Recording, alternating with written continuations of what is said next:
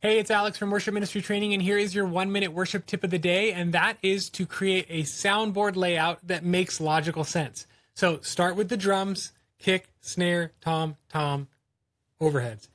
Bass is next to the drums because it's the rhythm section. Then maybe guitar 1, guitar 2, or maybe it's keys, then guitar 1, guitar 2.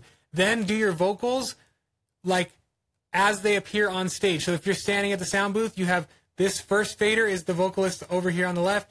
The middle fader is the vocalist right in the middle, and the third fader, does that make sense? So you lay it out as it is visually on your stage so that you can easily look at the stage and then look at the board and it corresponds with each other. So go evaluate your sound console today and make sure that it's easy to understand from a visual perspective between the stage and the sound console.